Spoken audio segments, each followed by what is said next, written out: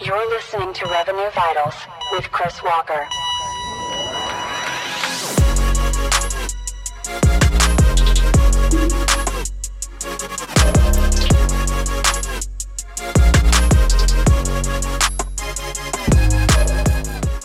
In this event, we're going to be talking about our PIPE framework. This is actually something that I've been operating with since 2017 and in 2019 started to talk about it publicly.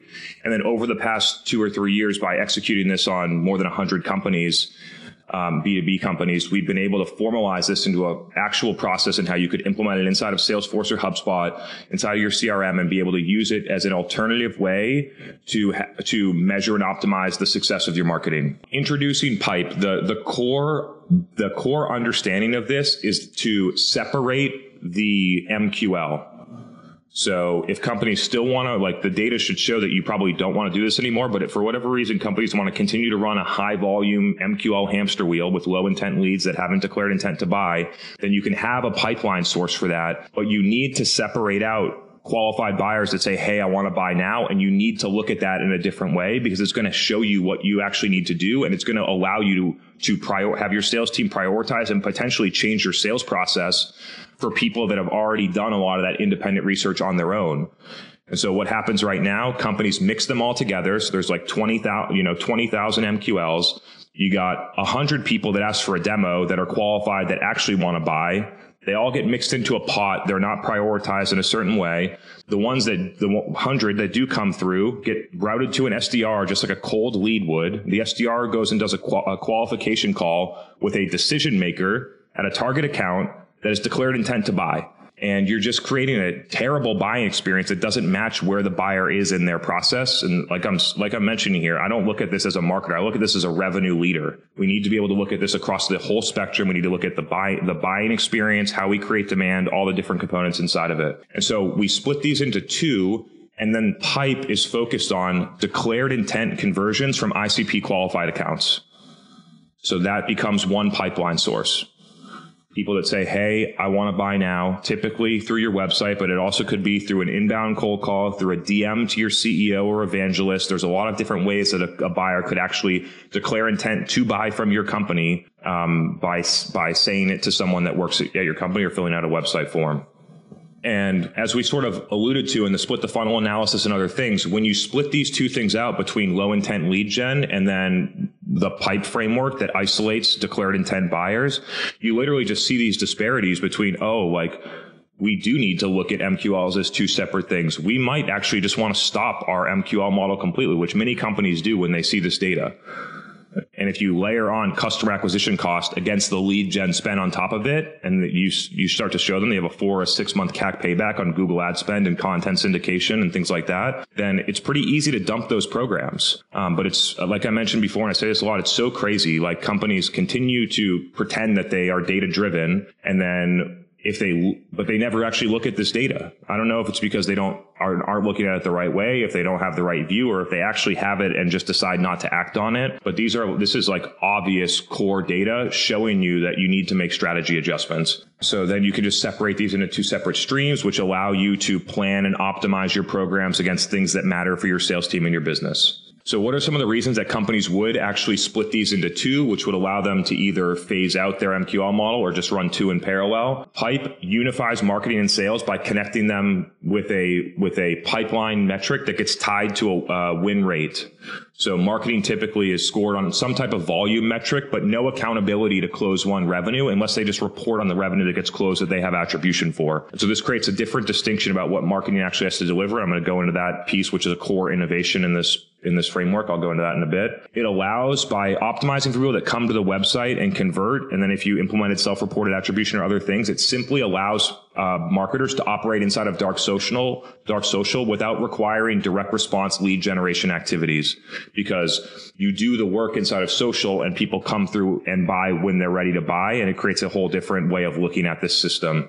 It improves the customer experience by engaging with your buyer when they ask to engage with you and when they're interested in buying, as opposed to talking to buyers that don't want to buy right now, which is in friction with the things that we talked about before. So just, if you ask your customers what they want to do, this is what they would want to do. It's how a buyer would want to buy today in lieu of a PLG or a free trial motion, which I get that many companies still don't want to move on that for a variety of reasons. It definitely scales better and faster than an MQL model. If you can look at this, like the difference between needing 13 leads to win a deal versus 1,000 or 500, it just creates a whole different level of scalability. And then if you do need 500 or 1,000 leads to win one opportunity, then the downstream effects of how much ad spend you need to get the 500 or 1,000, how many SDRs do you need to sift through those 500 or 1,000 to find a needle in a haystack? How many meetings does your sales team go to that end up not buying, that an SDR is able to convert, gets comped on the meeting, and then the buyer doesn't end up buying? So it creates a whole level of downstream implications to sales, which is by far the most expensive part. Companies only look at this as, oh, we spend $100,000 on Google, it's not a big deal. And it's like, yeah, but you have a bunch of salespeople that get paid $180K that are not being productive because of the stuff that you're feeding them right now. Additionally, it allows, it challenges you to think about, do we need a different trigger in order to activate outbound sales, which historically has been, we're going to get an MQL, a set of contact information for a prospective buyer from marketing, and then we're going to give it to our sales team, and that's how we're going to activate outbound. And that's a analog buying era strategy. Today, there's a ton of different triggers that you could use. You could source intent data, fine tune that in, and then have RevOps serve intent data to your sales team and have that be the engine that activates outbound. And then marketing can take all that money and energy and focus and go and actually do things that are far more productive that create demand. So there's a huge element of changing it. Like, in order to adopt this fully, you need to change the trigger of outbound. Otherwise, you're just going to shut off a faucet of leads, and the SDR or sales team isn't going to have people to call. This provides an alternative way that's typically higher productivity and more effective to activate outbound. And then overall, it improves unit economics when finely tuned. It would allow you to reduce customer acquisition costs and other things blended across the entire business and from marketing specifically because of the efficiency of the programs. So this is a general view of what it looks like. You see a majority of your market is not in market to buy right now. And that is, so in that, the appropriate action is to try to create demand, to educate people on the things that they need to know in order to have a different consideration, a different perception about your company and your category. And then once a buyer demonstrates intent to buy, and this is just the pipe framework, we'll show this when it gets expanded with multiple GTMs running at once. And so you have the first step is a pipe conversion, which is a declared intent conversion where your buyer, an ICP qualified buyer, says, hey, I want to talk to you about buying. So you could do that through when they convert, some level of enrichment or a scoring model or a binary model in the ICP, not in the ICP, in order to measure that. So you can actually just sort of like automatically or manually just take the trash that is not ICP qualified for whatever reason and just move them out. And then you just get left with people that are ICP qualified that said, hey, I want to buy now. When you actually fine tune this, a majority of the conversion should be ICP qualified. It should be like 80% or more, unless you're doing the wrong activities to drive a higher volume of people through this form. The next step is actually converting that into a meeting. So a lot of companies, for whatever reason, still continue to have a buyer that says, hey, I want to buy now, and then pass that to an SDR, and then the SDR chases them around with a sequence in hoping that they get a meeting, and they convert those people into meetings at like somewhere between 20 and 30%. And so there's this whole amount, 70% of buyers that said, hey, I would love to buy from your company right now, and 70% of them don't even get into a meeting with your sales team because of how inefficient this process is. And so what we do is when the buyer converts, we use enrichment. We see that they're qualified, and we actually serve them on the website an open calendar where they can book their time with a sales professional at our company to talk about this. And so we do both of these steps at once, which then allows us to create a stage one opportunity for sales automatically. It makes attribution way more simple. It creates a better buying experience. It makes your data cleaner. There's a lot of different ways, a lot of different reasons to do this. But the key in order to do it is that you actually have to have people that want to meet with your sales team that have good conversations with sales. Otherwise, you're going to have a calendar link with people that aren't qualified booking meetings with your sales team, and your sales team is going to be like, what are you doing? You're wasting my time. And And then it becomes this key point in the process, and this is probably the most important part of the process, which we're calling HIRO pipeline. And so buyers that get through and they get to a deal stage that you win historically at greater than 25%, which then that's the goal for marketing. It's not about getting the conversion. It's not about getting the meeting. It's about getting opportunities to a stage that have that historically win at greater than 25%. And if the win rate decreases, then the goal changes. And so I'm going to go through in a little bit more detail about how that process works. And we're also we are in the process of we have a Salesforce package, a Salesforce app that you would be able to download in the Salesforce App Store, and that is moving into a beta that implements all this stuff automatically inside your Salesforce instance without impacting anything that you've been doing historically. So it sits on top of the infrastructure. So if you're interested in that beta, we'll be opening it up, I think, this week. So feel free to drop a comment, and Todd, you can take a note of people and we can reach out to them. So you have this HIRO pipeline, which basically aligns marketing and sales against a sales-centric, revenue-centric metric, and you have closed won. So it's not that much different than what you're looking at between like it's not that much different than a different sales funnel. It's just calling out that this specific one is buyers that are qualified that said, hey, I want to buy now. And then if you looked at these in different ways, you might create a different buying process for them, right? Like we're not going to put a calendar link for our outbound deals or through events, but because of the quality and the conversion rates of this source, we do have them book the calendar, and we do have a different sales process for these people versus someone that we, for instance, went outbound for or met at an event. Additionally, this can be fully integrated inside of your existing systems without impacting anything else that you're already doing. So you can literally just like the core difference, separate and better define MQLs and separate them into two streams, and then look at each different pipeline source, whether that's outbound or others, in specific ways versus mixing all of it together and then not being able to see the nuances based on where buyers come from. So this is an example just expanded about what I last discussed. You could actually have three of these happening in parallel. The create demand motion impacts and benefits all of them. You know that if you did effective demand creation and then a year later you had your outbound team's doing better a year later once a ton of people know what your company does and what your category does and is interested in buying. Way more people are receptive to starting a conversation with you at an event, to answering and entertaining a cold email, to doing a lot of the things so demand creation augments all of these. So it's separating, creating demand and capturing demand, and then looking at when we're capturing demand, what is the pipeline source of where the buyer is coming from. And then you could potentially have separate streams and separate sales processes or separate things for each different pipeline source if you wanted to get sort of like mature and complex there. We covered this in the previous event, but I do want to just touch on it for a minute because it's a critical part of this framework working. When you move into hey, we're going to look at how much pipeline revenue gets created through the website, high declared intent conversion on the website. When that happens, you need a hybrid attribution solution because you're outside of this like direct lead gen mode. And so this becomes actually a 100% necessary thing. If you want to implement demand creation strategies, regardless of whether you implement this pipe thing or anything else that you're doing, if you want to create demand effectively and be able to measure it and have those experiments be successful, you must implement a different attribution solution or everything will look like it's failing. That's why every time I talk to a company, we tried the podcast, we tried this, we turned it off after 3 months because we couldn't measure it or we couldn't prove it. It's just a constant story about failed experiments because they're measuring demand creation programs using capture demand tools and metrics.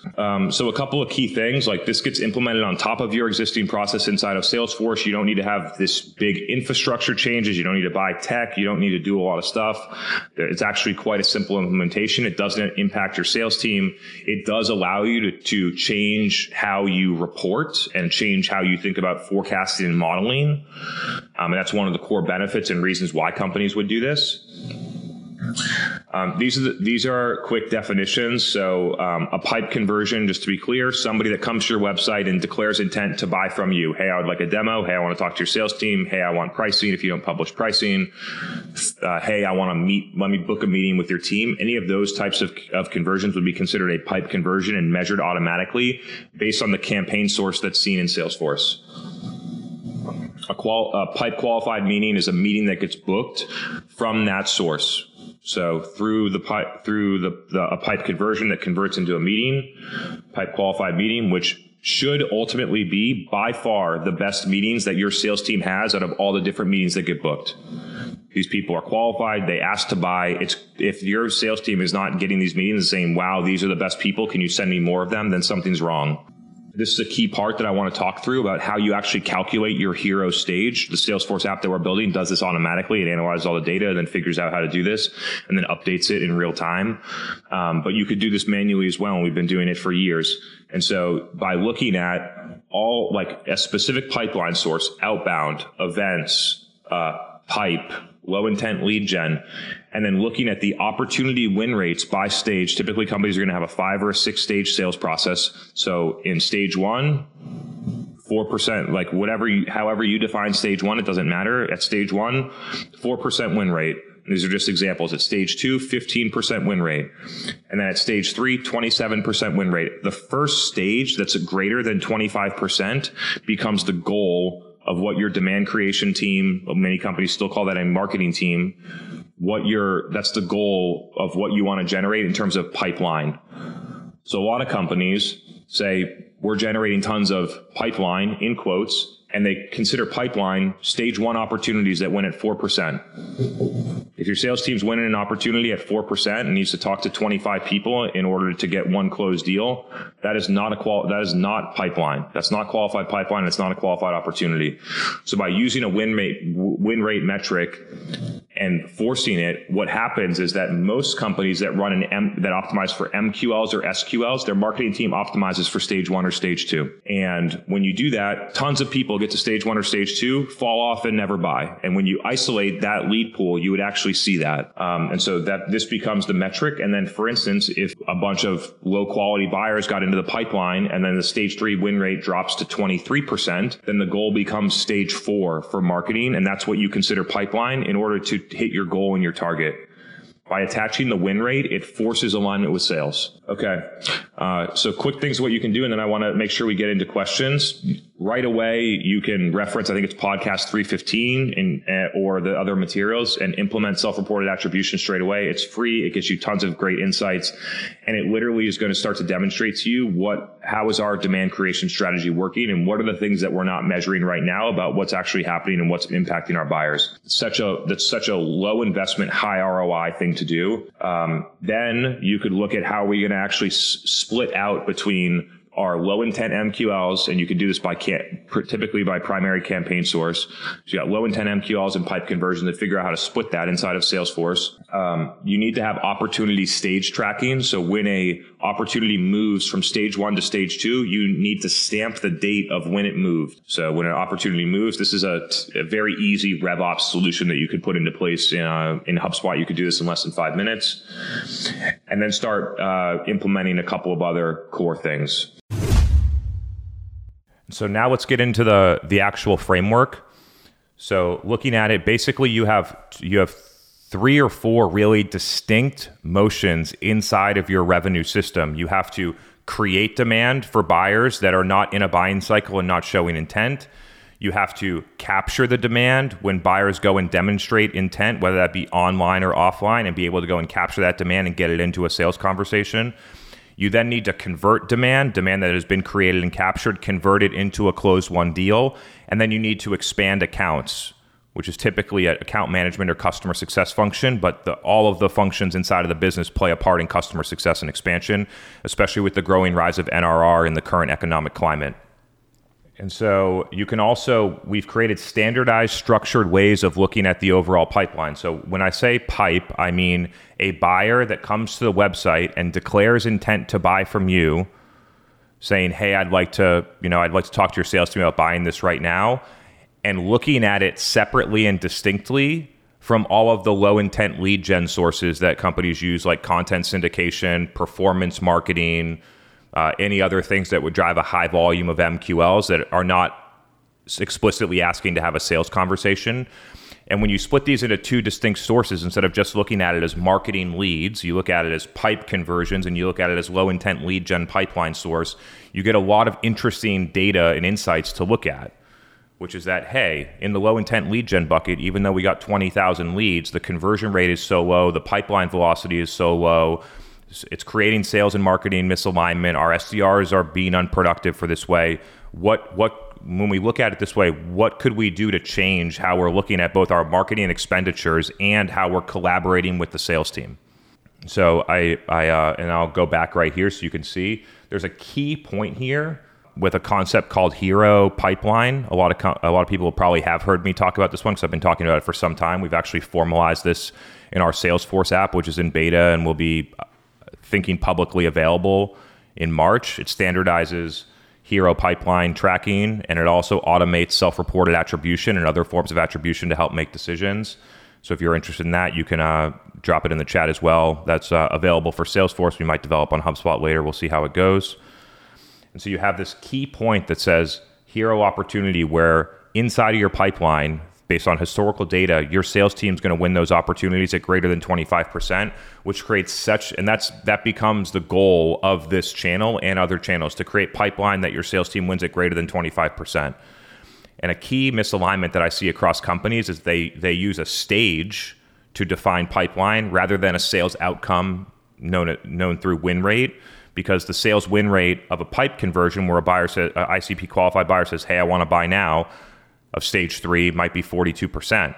And the exact same stage 3 of an ABM intent-driven outbound or cold outbound might be 13%. And because there's no standardized definition of pipeline, that pipeline is counted the same, it's forecasted the same, and it makes it more challenging to actually predict how much revenue you're going to get and at what time.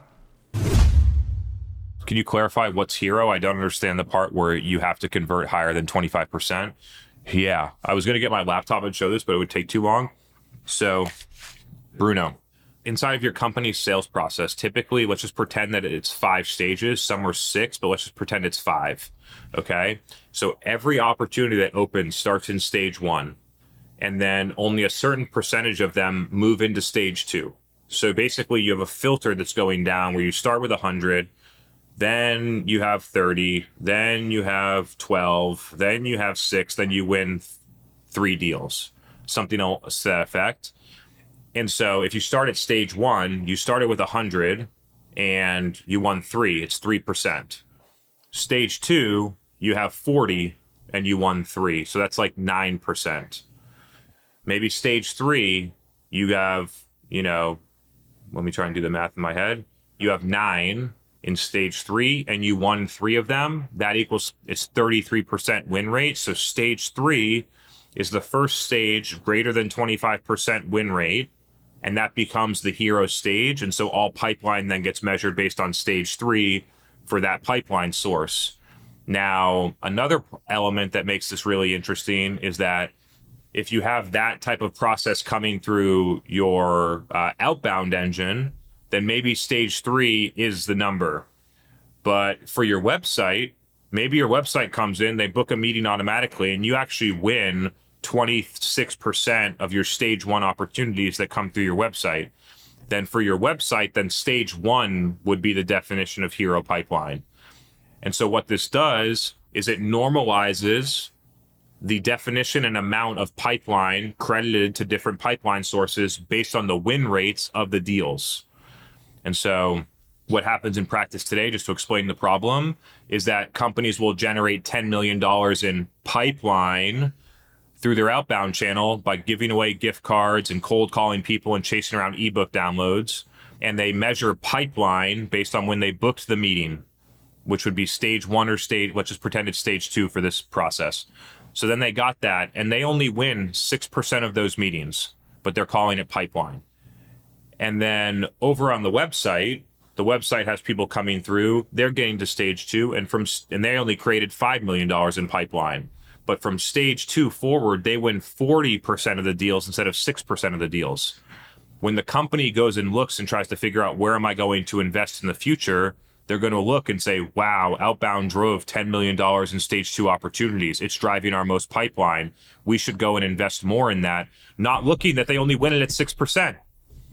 And then if conversely, if you looked over, you'd actually drive more revenue with 5 million winning at 40%, 2 million, than you would at 10 million at 6%, 600,000. And so there's no standardization or weighting of pipeline from pipeline source to pipeline source inside of a company, or from company to company to be able to compare pipeline. That's what the HIRO stage does, is it standardizes a definition of pipeline that all companies can follow to then be able to compare and analyze their data in a more objective way. I want to show quick gains and build trust, low-hanging fruit, while working on longer-term projects. What are 3 areas that you'd focus on if you were in my shoes? P.S. I need to maintain a healthy level of lead volume, MQLs as they define it, coming in for the short term while showing pipe and closed won impact at the same time. Okay, let's do it. There's what I would do. And when I say what I would do, I'm not necessarily recommending it to you because it might result in you getting fired. But I'll tell you what I would do, and then I'll tell you what you probably should do given the constraints that you're working with. What I would do is I would take all the different performance marketing lead sources that we have, and I would make a chart with it of how much we spend on it, how much stage 3 pipeline we get from it, and how much closed won revenue we get from it, and make some calculations on win rates and productivity and sales velocity and things like that. And I would stack that up to probably the sales leader today. I would probably go to not the CEO, not the head of marketing. I'd go to the sales leader and say, hey, sales leader, here's where we're deploying a lot of the marketing budget. Here's the results in pipeline. What do you see? Here's what I see. I see that we spend all this money on paid search. We spent $600,000 over the past year, which is $50K a month. And we are getting $13,000 in revenue from each $50,000 in spend. If we took this and redeployed it, like maybe there's a way that we can still get the $13,000, but only spend $13,000 a month for a one-to-one advertising payback. And then we can go and think about redeploying this money on different programs. So I would run the analysis of the data. I would come together with recommendations, and I would present them to the sales leader and align it against, here's how we're going to help you grow and hit your team's goals, and here's the insights. Sales leaders respect that because marketers usually don't come with that level of business acumen and business insight. But there's challenges in that approach. You basically are showing people that the MQL strategy is flawed. Some people that are very attached to the MQL metrics, it's in their early indicators, and it's been the same way for the past 12 years. They just have it in their board dashboard, and the board pushes for it and all this shit. Like, you might rub some people the wrong way that are very MQL focused. So that's what I would do. In your situation, I would make some of these changes, potentially on the fly. You're a director of a person, you have some level of authority and autonomy. Make sure that you maintain a certain level of MQLs. I would also start to show show pipeline alongside MQLs, probably stage 1, stage 2, whatever your company decides, and try and get people to see that MQLs are staying the same or slightly declining, and pipeline is growing because we're focused on the places where the right pipeline is. You can reference some of the data that we have. We publish plenty of data in the vault. I think it's available on the free one, where you can go in and see some of the statistics that we see with the core conclusion. Not all MQLs are created equal. Executives should recognize this. And most companies get like 90% of the revenue from like 5 to 10% of the quote unquote leads.